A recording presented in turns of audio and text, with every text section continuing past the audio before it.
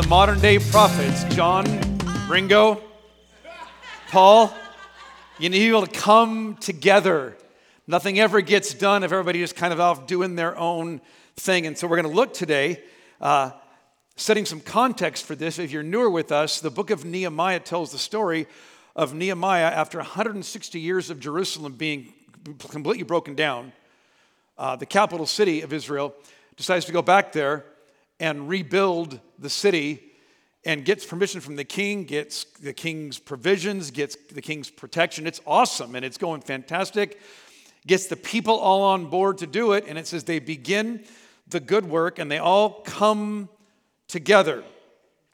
Now, as we look at chapter 3, I was very tempted in this Nehemiah series to skip Nehemiah 3 for the very reasons that Crystal just kind of alludes to, because there's a lot of weird names.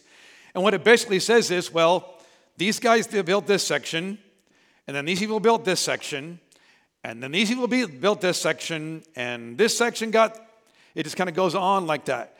And I almost skipped it. There are some really cool little nuggets of wisdom there in terms of leadership when it comes to casting vision for who we're going to be as a church and what it means to get everyone unified, everybody coming together right now.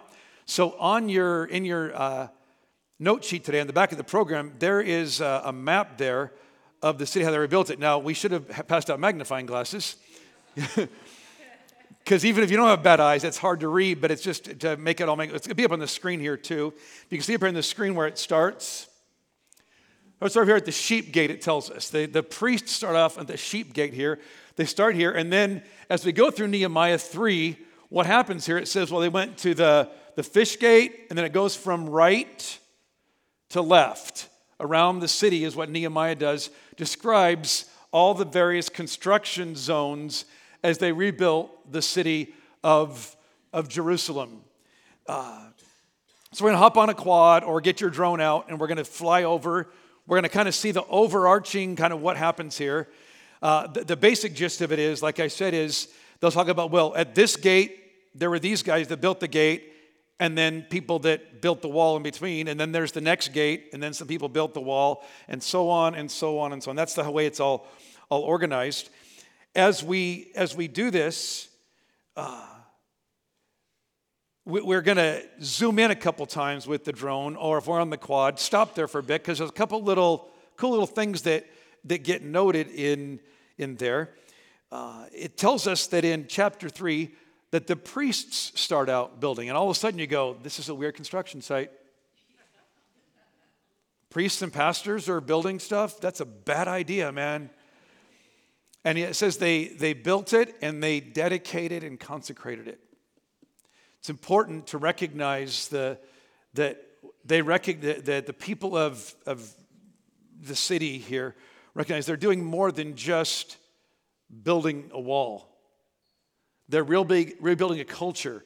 There's something powerful and beautiful and amazing going on here, and they're dedicating it and consecrating it to the glory of God, to rebuild the legacy of what God had built many, many years ago. Whenever you build anything, we're going to stop here for a second. Look at chapter 3, look at verse 5. It's what Crystal just read. It says the people from Tekoa, the Tekoaites were there, and they built, but it says their leaders refused to work with the construction supervisors. And whenever you're going to accomplish something significant in your family, in your church, in your small group, in the workplace, there's always going to be those people. Like, what's wrong? Come on, they can't just get on board with this. You're always going to have people like that. Just know that he points that out here. They didn't want to, the Tekoaites, leaders of their clans, leaders of their district, didn't want to have anything to do with working with the construction supervisors.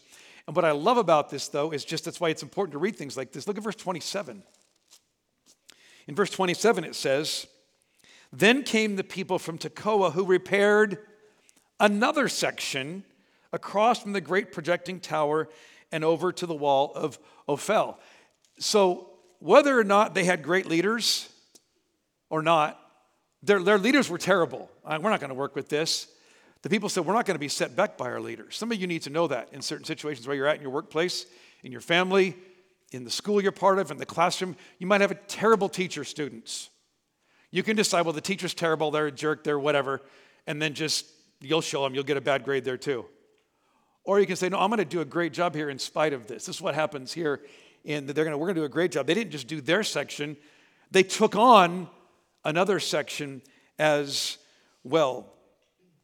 It tells us here too, I love this, in verse 8, as we're zooming back in with the drone or stopping on the quad, it says, next was Uzziel, son of Harajah. Quick thing on the names here. It's always kind of interesting to me that these are not common names, and yet I see the way Gen Z and millennials, the way you name your kids, you should be right at home here.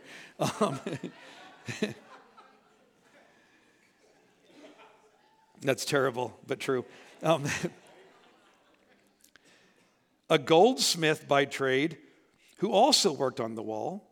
This is a jewelry maker. Beyond him was Hananiah, a manufacturer of perfumes.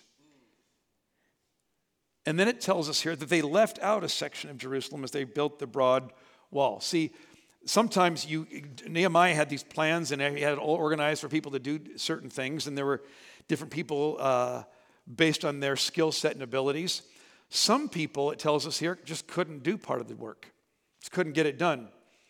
Those of you in the military know there's, what that phrase, the common phrase is, no plan ever survives first contact with the enemy. The prophet Mike Tyson years ago said, everybody has a plan until they get punched in the mouth. So there's a bit of that going on here. It's like, hey, and if you get no, we have to get this done. No, the important thing here, we've got to get the city built.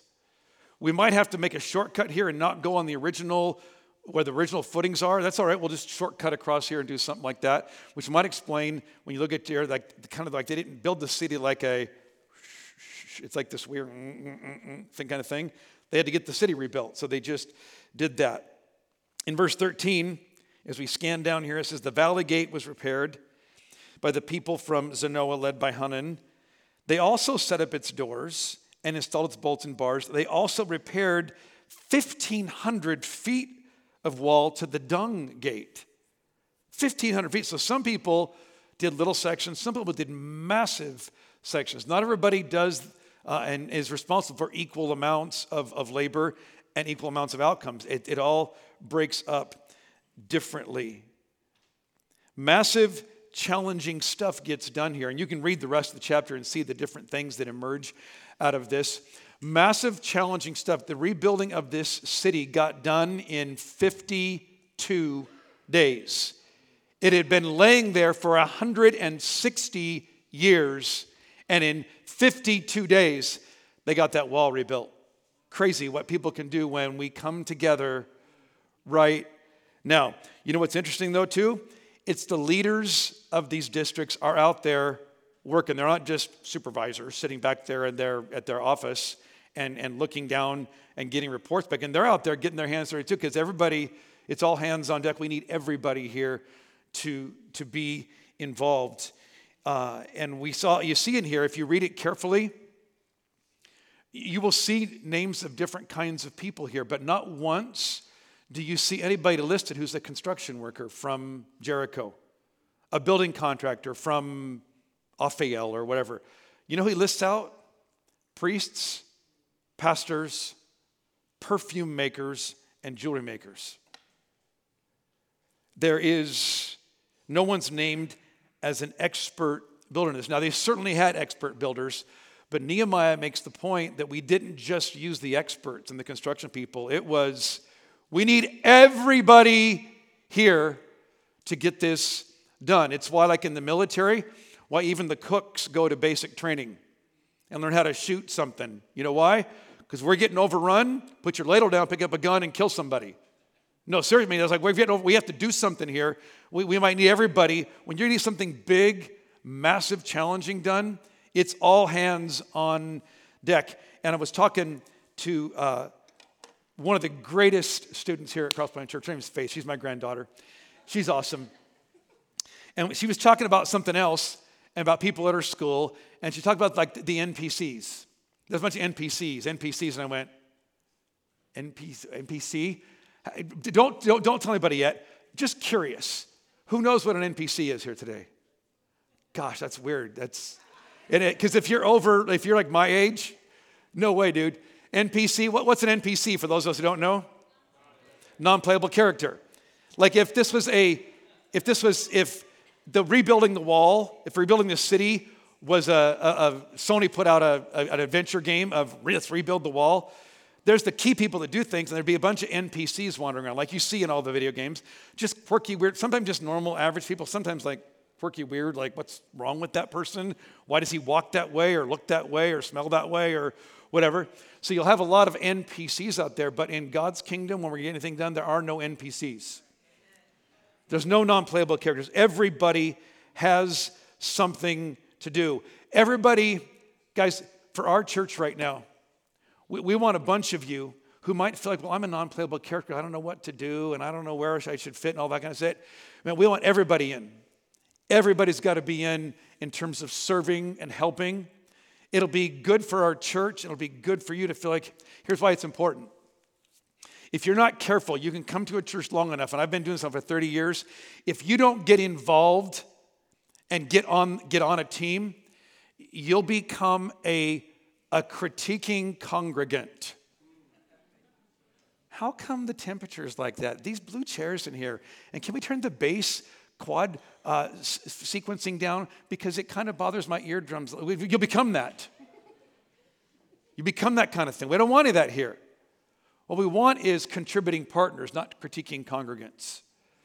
You contributing partners kind of jump in, and you're kind of going, well, I don't know what I should do or how I should do it. Write this down today. It's one of the best points that came late to me this week. Availability is the best ability. Everybody in our culture right now, because you've been told that you're a snowflake, that you're unique, that you're fantastic, and you're so special, and you are kind of. Oh, I have lots of counseling with folks like you. No, I'm just teasing. But and sometimes what happens is, and there's great things here. In the workplace, the workplace has done this.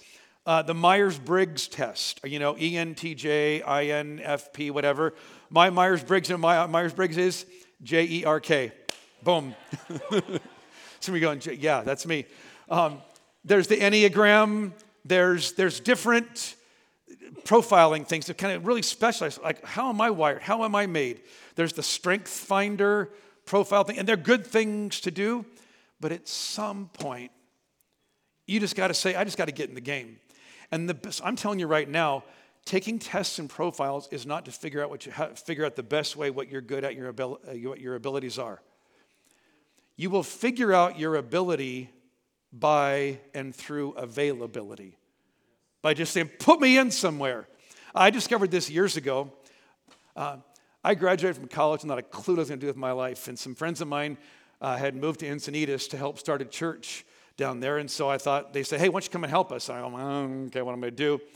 And they couldn't find anything interesting for me to do. So those of you that are 25 years old and younger will not know what this even is, but there used to be a thing called cassette tapes. These cassette tapes, and churches would get them, and they people, the sound, the guys, Josh, the bag of stuff, make the master tape, and then during the last little bit, they rush it out to the place out there, and they have this console there. The master tape goes here, and 12 other tapes go here. You go, psh, and in 93 seconds, it can make 12 tapes, and then people could take them home, and people miss church and stuff like that. I did that for 2 years. Availability, just like, hey, just do something, man. I'm not sure I was any good at it. Here's the crazy thing. This church must have been hurting bad because they had me running the soundboard. Shut up. That wasn't that funny. All that kind of stuff and more. And then I went to a different church after a while and was there. And the church was beginning to experience some growth. And they looked around for some cool people to be involved with students. Because the student ministry was starting to grow here. And my name came up and they went, no, not that guy. Seriously. Because, guys, I had nothing, there's nothing youth ministry cool about me at all. Not today, and for sure not back then. I didn't surf, I didn't skate, I didn't have a tattoo. I had the worst drugs. I mean, I had done nothing. I couldn't even play video games good. I mean, I was not even good at being like a video game nerd kind of person. I was nothing, and yet they said, we need some people to help, and I said, well, okay, put me in. You know, I discovered I had no training for that. No youth ministry background. I was not cool, interesting at all, but discovered ability through availability. And I'm telling you, the best way to find out something you're great at and want to be good at is just jump in somewhere. And here's the deal. In a lot of churches, it will be the kind of thing where the super committed, the 20% of the people do 80% of the work. And then 20% of the people create 80% of the problems. That's not going to be us if we can help it. We want everybody in. It's a bit we talk about with our partners class that we offer here in a couple of months. We talk about, man, join a group, get in one of our groups and then join a team. It's not just because we need help with running things here. You need to do it because it's then you're contributing to something. You're not just stepping back and just watching all the time. Availability is the best ability. It tells us here in Nehemiah 2, verse 18, some interesting little insights here. In verse 18, it says, so they began, I have that highlighted in my Bible, began the good work. It tells us in verse 20, we, his servants, will start rebuilding. In chapter 3, verse 1, the priests started to rebuild. I'm about to blow your mind with an insight about how you can accomplish great things for God, whether it's personally, family-wise, health-wise, whatever it might be. The only way anything ever great ever gets done is that somebody started it. And some of us sometimes look at things and go, it's just so big, my finances, my marriage, my health problems, my weight, my diet, my exercise, the things I want God to see me, to use me for. So it looks so big and so amazing. We go, it's just a mess there, you know? You know how they got the wall rebuilt?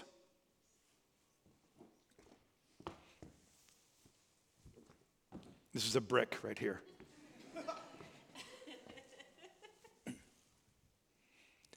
Write it down. Pick up the first brick. And then you pick up another brick and another brick. You got to pick up the first brick. Some of you are waiting around for the timing to be right, for you to, to feel ready and inspired for it. Nonsense. Pick up a brick and do something. Just get going with it. Sometimes, too, I was talking to a guy last night after the service. He was telling me, he said this phrase, he said it was somewhere in the IT world or in the military. Well, I'm sure he was talking about, I forget the specific context. But he said he had a supervisor one time at a big company tell him all the people were sitting around not doing anything because they weren't sure is it the right thing to do. And he finally said, I don't care if you do the wrong thing, just do something. Guys, I'd rather have some wrong things done here and some things that you do something stupid and jack it up than the people sitting around going, well, I don't know about this and we should study this some more and have a committee meeting or something like that to figure it out. No, what if we just got out there and just got busy with some stuff? How awesome would that be? Pick up the first brick. Crystal Perry, who leads worship, coordinates worship here, awesome, also has another job as a physical trainer, and the advice she gives. By the way, if physical training and health is something you need to do, you should talk to Crystal. We have other physical trainers here. This is not Crystal Training, crystalperrytraining.com, sponsored by. It's none of that, but you should talk to her about it. Her little advice is, when it comes to nutrition, is make one good decision every meal. And if you just keep making one good decision every meal, make one good spending decision every day. You keep making one good decision, one brick after another, after another. It's like, remember the movie What About Bob? Remember that? And remember he was paralyzed. He couldn't do anything. You don't remember what his therapist told him? Baby steps. Just take the next step and the next step and the next step. the next step. Some of you are waiting to start your journey with Christ because you're going, I'm not sure I can do it. Of course you can't do it. If you could do it, Jesus was a waste of time. If you could do it, we don't need Jesus. You can't do it. All you do is you go, okay, I can take one little baby step. Just baby step it. Take that next step of becoming a Christian, of just saying, okay, I believe that. And the next baby step of jumping in some water and getting baptized next weekend. By the way, be here next weekend. And if you have at your home noisemaker things that you take to athletic events, bring them next week. No, seriously, we're passing some out. If you have earplugs, you might need them.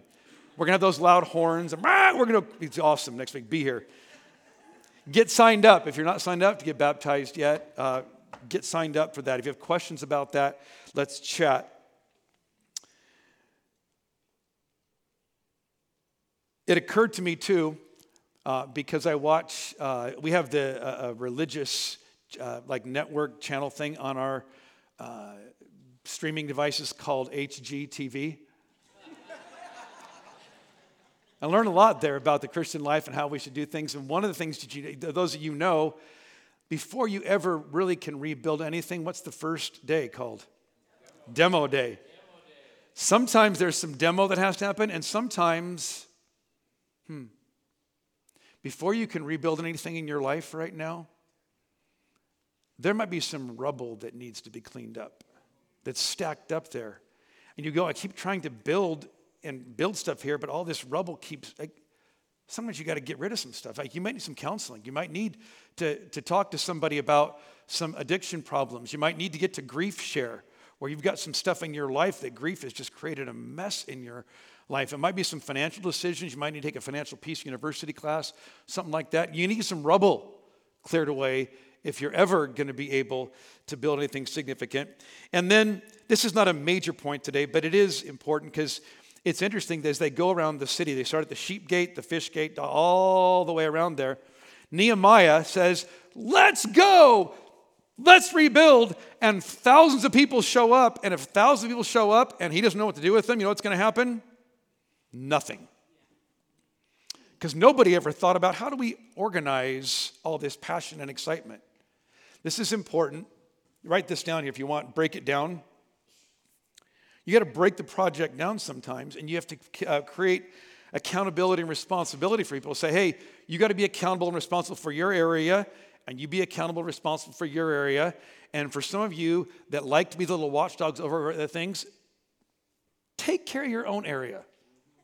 Don't worry about over here, how come they're not building faster, and if they used a different mixture of mortar, it would just build your own section. Do your thing. Don't worry about what everybody else might be doing. And here's why this is important.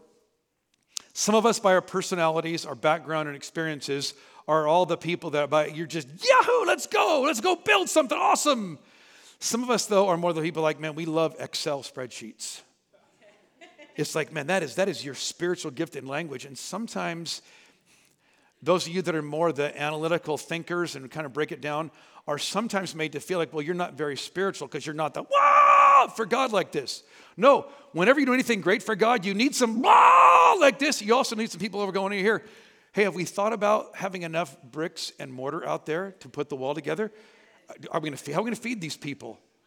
And we're going to see next week what happens as opposition increases, the mid-course corrections they have to make. It takes some people. So all of you, doesn't matter what your personality, temperament, just because you're not all blah, doesn't mean you're not spiritual and godly. Sometimes you got to break it down. And then I love this too. Write it down. I'm going to show you some verses. One of the key ways to get great things done is make it personal. Look at chapter 3 here. Look at verse 10. In chapter 3, verse 10, it says, next, Jediah, son of Harumaph, repaired the wall across from his own house. Verse 22. No, that's the wrong verse. No, verse 23. Benjamin and Hashab repaired the section across from their house. And some other guys repaired the section across from their house. Verse 28. Above the horse gate, the priest repaired the wall. Each one repaired the section immediately across from his own house. 5 or 6 times in here, Nehemiah tells us the way he organized the work sometimes, if he could, was he got people to build that section of the wall in their neighborhood, right where they lived.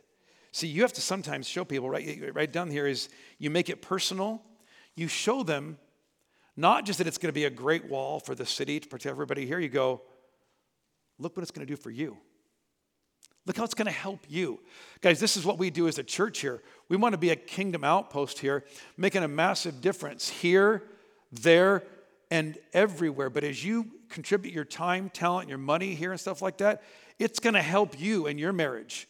It's going to help you with your kids. It's going to help you experience vibrancy. It's going to help you work through some issues when the wheels come flying off. It'll be good for you. And this is what Nehemiah does. He recognizes the more I can give them a vested interest in this. Think about it. If you're rebuilding the wall across from your house, what kind of quality control inspector do you think you need? Well, you need one? You don't need one? Because that's right. I'm going to make sure this is good. So you get people way more motivated when you make it personal for them. And then as you journey around on our quad or zooming in, you can see the next point here. It says everyone do the same thing. And you need to cross out the word same there and write the word some.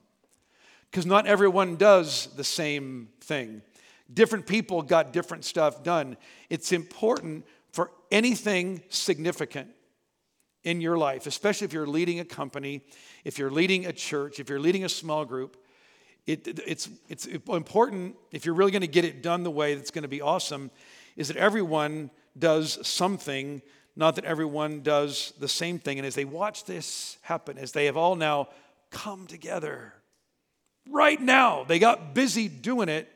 52 days later, they had a wall built, and they had reestablished the city of Jerusalem. The unity, the momentum, the excitement, the vibrancy of all that. Now we're going to see next week, be here next week, because there are some challenges that come here. We don't get this in chapter 3. Chapter 4 kind of gives us a rewind a little bit and go, hey, while all this is going on, here's some behind-the-scenes stuff and some things that were very challenging to deal with. Make sure you're here for that. But for us right now as a church, we got a fourfold vision, building blocks, 4 foundations that we feel like for the next 12 to 18 months are going to be important for us as a church. Last week, I shared with you the idea, like, I feel like where we're at right now as a church, there's great vibrancy, excitement, momentum with what God is doing here. I want to see that happen more and more and more. We have no apologies. We have the idea of, well, do you guys want to be a big church? And our answer is, you're dang right we do.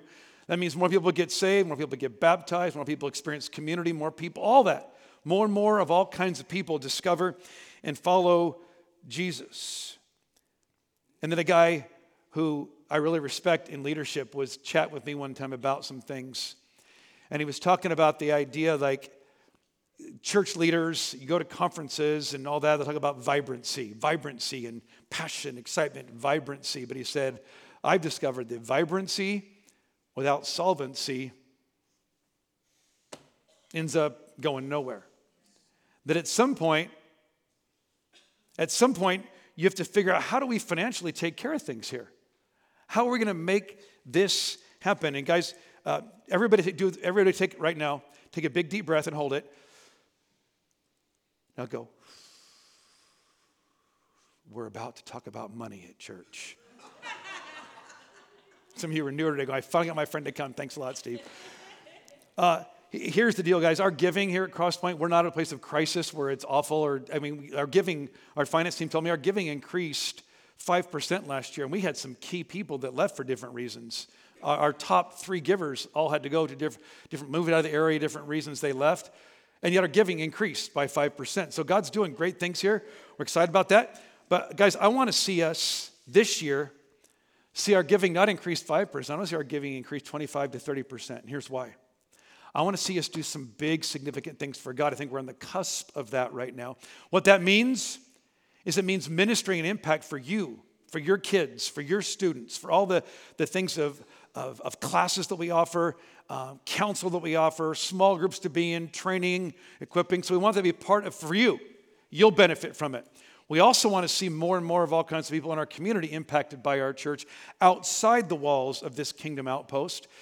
And make that happen. Then we want to be a church that's not just about our church and just about our city, Jesus made it very, very clear the church is supposed to be here, there, and everywhere. It starts in Jerusalem, Judea and Samaria, like the region, and then he says all over the world. Guys, we want partnerships. We have them with missionaries, with Compassion Kids, with Street Hope Kenya, with various power ministries, all kinds of stuff all over the world that we're partnered with. The more and more we have dollars coming in, we can do more and more of that kind of thing. And we also want to have what we call our just-in-case fund. Our just-in-case dollars. Here's why. Because we really try to go figure out, okay, what's God calling us to do? We meet with small group leaders. We have conversations, with different ones of you in the plaza. I sometimes have coffee or lunch with different people. And I go, here's what I feel like God is calling us to do. And every single year now for 19 years, there's always been a surprise somewhere 2 months to 10 months in that next year. Sometimes it's an emergency, and sometimes an opportunity. Like, we had all kinds of great plans in January of 2020. And then an emergency happened. And all of a sudden we had to go scramble and figure out mid-course corrections. And what do we do about this? And how do we move this thing around? So we had to figure out some things. So we had some just-in-case dollars that we had been setting aside. So we didn't have to go, well, what are we going to do now to make that happen? Sometimes the just-in-cases, like I said, is not emergencies. It's opportunities. All kinds of things we've been able to do here where we didn't go, okay, let's have an emergency meeting now to raise some more dollars. Because we try to, over the years, let's set aside some dollars. Because we feel like there's some exciting things coming. Next week, we're going to chat with you about one of those related to a big honking thing we want to do to extend the reach of our church all over the world. Stay tuned for that. It's going to be awesome next week. So there's the just-in-case thing that helps for unanticipated emergencies, opportunities. And then we don't know. We don't know what's going to happen with this building and our real estate here. We don't own this. We're paying somebody else's mortgage. People from time to time, some different ones of you chat with me, go, well, we talked about getting our own place at one point, and that didn't work out because COVID hit and all that. People keep asking, should we do that? And guys, you just need to know from my heart, a building is just drywall and bricks and mortar. Buildings don't reach people. People reach people. So we want to invest heavily in people and make all that happen. But the truth is, those of you who are newer here today recognize, are we showing up for church or to get the oil changed? Just the way it kind of looks. And then parking is a disaster here. We don't have we have a parking lot that we block off to make sure we don't kill children afterwards as people are coming and going through our parking areas and stuff like that. And so we wonder, and that's a big question mark. It's our just in case God opens something up here. But as we do that, it's kind of interesting. I've discovered it now 2 or 3 times in conversations with bankers and lenders that say, hey, we need to borrow this amount of money to purchase property and then do the buildings and then we'll make the payments and all that. And their question is always, well, how are you going to pay for it? And I tell them, we're just going to trust God. Yeah, exactly. You know what they need to see? They need to see that we are bringing in anywhere from $7,000 to $12,000 more per month than we're spending. To know that, hey, you've set aside money to help fund this when this happens, and that then when the mortgage payments come due, you actually have bandwidth to absorb that. You're not just going to go, well, we just hope, kind of a thing. So here's what it's going to mean. Like I said, everyone doesn't do the same thing, but everyone does something. Starting next week, for the month of February, you're going to see in your program a little commitment card. It's going to lay out for you what your financial commitment to this kingdom outpost called Crosspoint Church is going to be. For some of you, the first option is going to be, here's our commitment. We love the church and all that. We're going to continue giving at the level we've been giving at. And you should be excited and proud about that. Spike the ball, amazing, because you guys have helped us stay vibrant and healthy now for years. That may be all God's going to ask you to do. For some of you, God may ask you, maybe it's time not just keep your giving where it is, but maybe increase your giving a bit. Some of you just may put something on your heart to go, hey, make some adjustments there, do some things there. In some cases, some of us set up our giving a long time ago, and we haven't taken a look at it and go, our economic situation has significantly changed. Has our generosity proportionally changed with that? Something just flashed. Whoa, maybe that's a flash. Pay attention to that. And there's some of us right now that are not giving at all yet. Some of that is you're newer with us. You're brand new. Do we trust you? We get that. That sometimes takes some time. I want to encourage you as you get to know us, jump in, support the church with your giving to help us move the ball down the field. And then some of us aren't giving yet because it just is a thing where it's just tricky and difficult. I have discovered now, for 30 years or so of being a pastor, that when you learn to trust God with your money, money is often the last holdout. It's that last thing because, money talks and everything else. It's the trickiest thing to trust God with. I trust God with a lot of things in my life. The money thing is the last holdout. And you will discover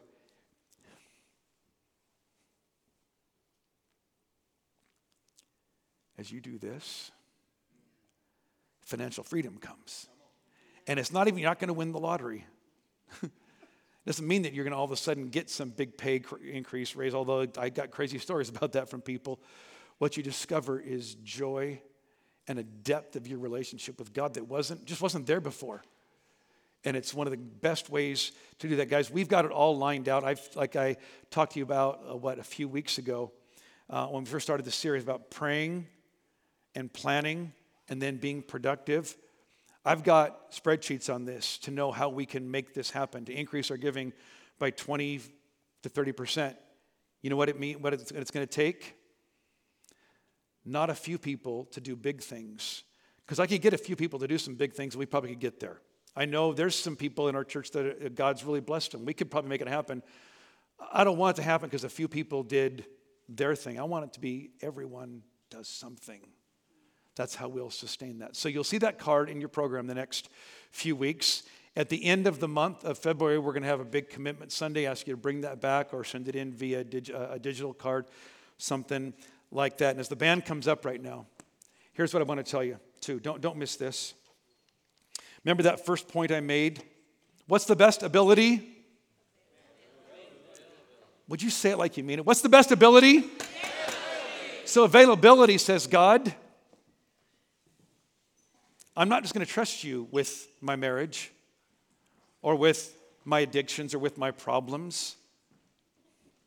I'm laying everything down before you. We're going to sing a song today, Every Burden, Every Crown. Guys, when you can do that, when you can just go, God, it's all yours. Every part of it I surrender to you. That kind of availability helps you walk with the joy and freedom in your relationship with God. People all the time say, well, does God really need my money? And my response is, well, God might not, but we sure do. So, but guys, it's not even about the church needing your money. I'm telling you that right now.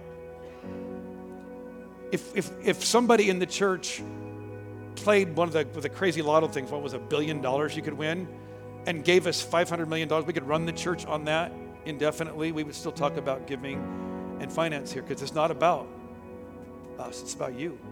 What God's going to do to just let you do that.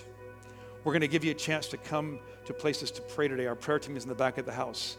You may have come in today with some rubble, some difficulty in your life that you need to unpack. And just, again, they're not going to give you counseling.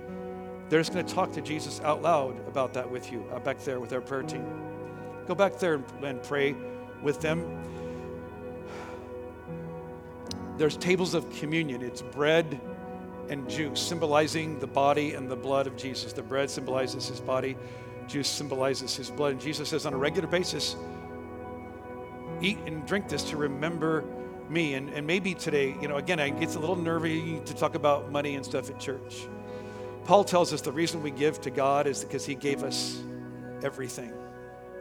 And once you get that, And once you get the gospel truth that the creator of the universe didn't just come and give us some money and blessings, he gave us his son, all of a sudden freedom just happens for you.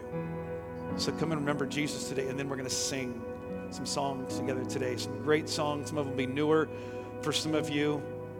Let these songs now be an expression of your heart. Jesus, today in this place, we lay down our sin. We lay down our righteousness. We lay down the good stuff, the ugly stuff, the bad stuff, God. We lay down our debt and the financial mess, and we lay down every dollar, every single dollar. We put it in your hands and say, what do you want to do with this, God? We surrender.